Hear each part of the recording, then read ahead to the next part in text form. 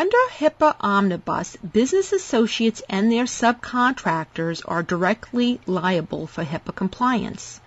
That includes cloud computing service vendors.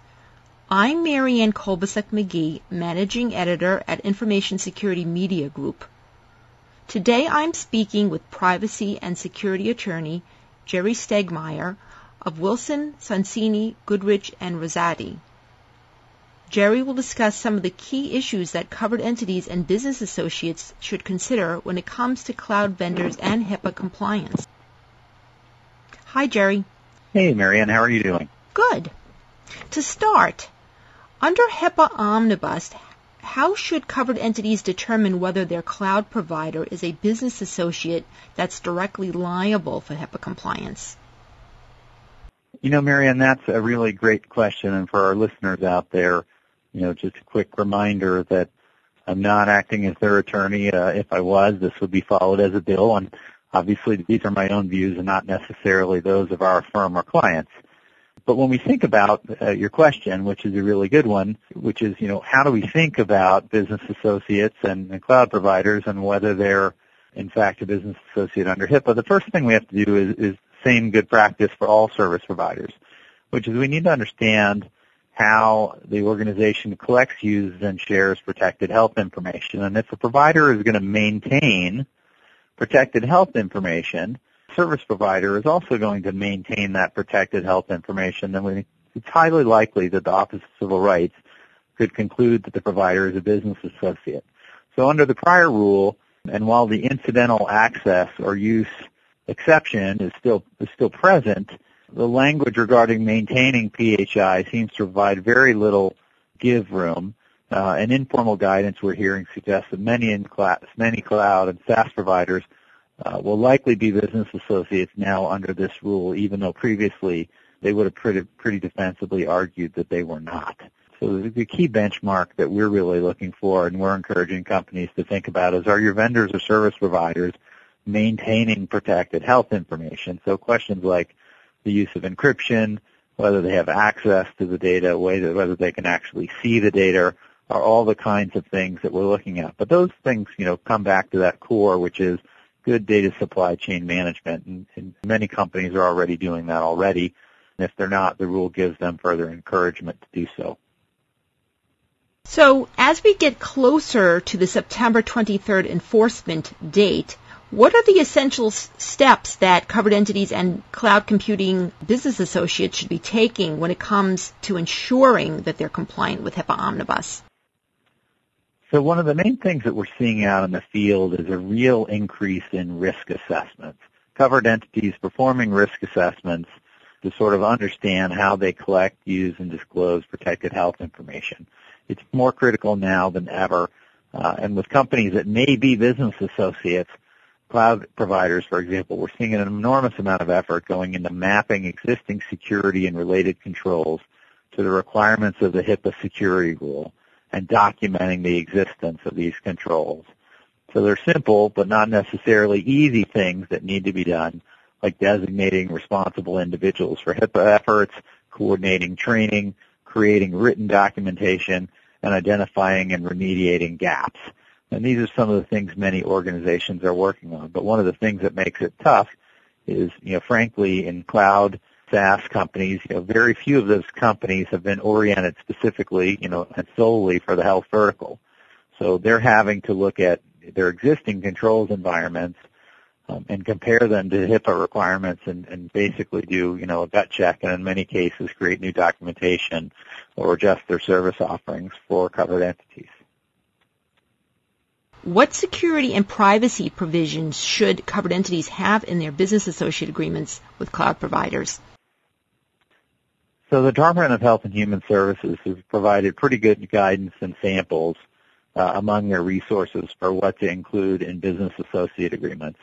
What we're seeing in the field is the focus really often shifts to what the law requires versus what's desirable. And on this last point, we're seeing very specific requirements around breach notification and increasingly tense negotiations regarding indemnities. People are concerned about what the responsibilities will be, how they will lie, and beyond the straight legal requirements, which are somewhat straightforward in the rules and the guidance, what we're seeing is there are many cloud providers rethinking their insurance positions in connection with servicing health-related clients.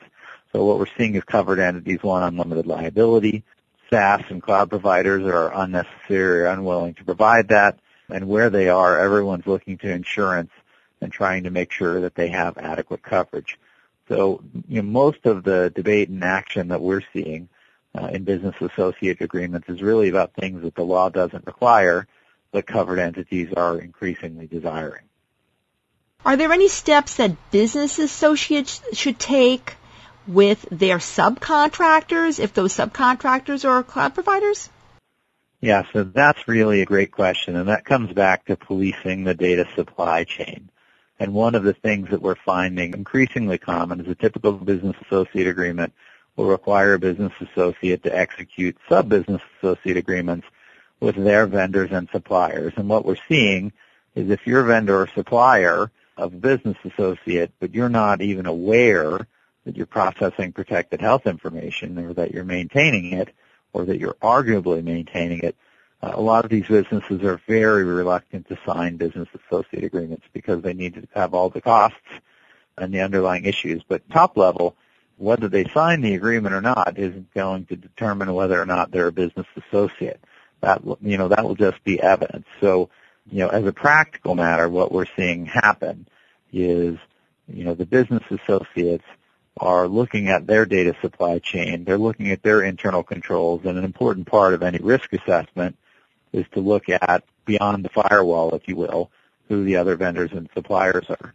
And there are a lot of negotiations there, and we've participated in a variety of negotiations where essentially we see those sub-business associates, or the people who are being asked to execute sub-business associate agreements, refusing or being unwilling to execute them and trying to argue that they're not a business associate or that they don't maintain PHI. So it's a difficult situation for a lot of providers downstream. What should covered entities do if an existing cloud services provider refuses to sign a business associate agreement? So that's a difficult situation. We represent folks on both sides of the table. And I think one of the most important things to do, and really the starting point, is to begin with the notion of listening. And listening is much different than hearing. So many service providers have carefully thought out their rationales for how and whether they are a business associate. Unfortunately, many of the covered entities often have similar positions, but those positions begin and end with something like, sign this business associate agreement if you're going to do business with us. And that sort of skips beyond this analysis of whether there's actual maintenance of protected health information or whether that access is incidental. We think, frankly, for a lot of companies out there that are SaaS companies or cloud companies, they're going to be under a lot of pressure to execute business associate agreements. And many companies are simply moving away because whether they are a business associate or not, they want the business, they want their customers to be comfortable working with them, and they're increasingly taking the steps to identify what HIPAA requires. So it's a difficult situation for everyone.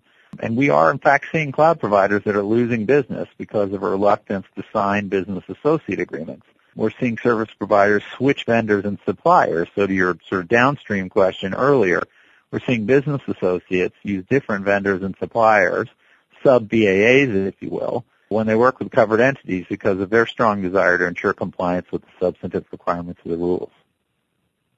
What steps should covered entities and business associates take to protect health data in the cloud? And are there differences between protecting data in a so-called private cloud versus a public cloud? So we like to see a systematic approach that's grounded in a recognized standard for data security, and then it's reviewed and attested to by third parties.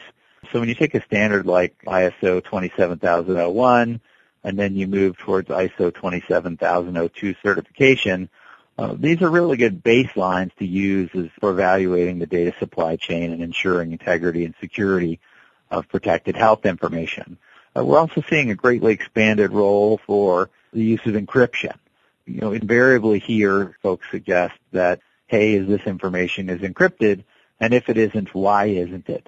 And encryption solutions can give covered entities more direct control and, frankly, responsibility for their data. It really puts the people who have the best information about the sensitivity of the data, in charge of securing data. And we think a lot of business associates are going to like that and like solutions like that because, frankly, in all of the other industries, one of the things about cloud computing and a lot of companies, they're actually, frankly, not interested in knowing or seeing exactly what their client's data is because they want it to be private. They want it to be their client's data. Regarding private clouds and public clouds, we see private clouds primarily as logical or rational security solutions to data segregation. And a real benefit of private cloud solutions is the suggestion that you can have customized security requirements for particular client needs.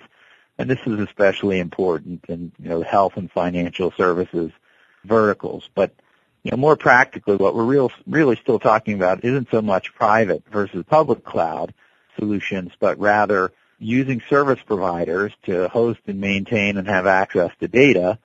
And, given that many of those solutions sort of take it or leave it, there's very little bargaining over the service agreement, that can be a real difficult position for the covered entities. I like to think about it as if you're buying an off-the-rack suit and you pay an off-the-rack price, it then becomes very difficult to demand bespoke features. And in essence, when you have a business associate agreement, that's exactly what a covered entity is requiring of its service provider. They're asking for extra bells and whistles, very specific features tailored to a very specific set and type of data, and that can be difficult to accommodate, with an off-the-shelf product. But increasingly, the service providers are doing it. They're working hard towards it. But we have that traditional challenge, which is many of the service providers not only don't know what kind of data is moving across their systems, but they haven't had incentives to learn or real reasons to do so.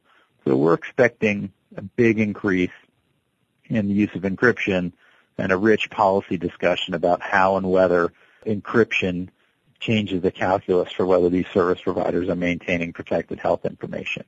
And in any event, legal classifications aside, the security gets better, and that's probably a good thing where the data is sensitive. Thanks, Jerry. I've been speaking to attorney Jerry Stegmaier. I'm Marianne Kolbasek-McGee for Information Security Media Group. Thanks for listening.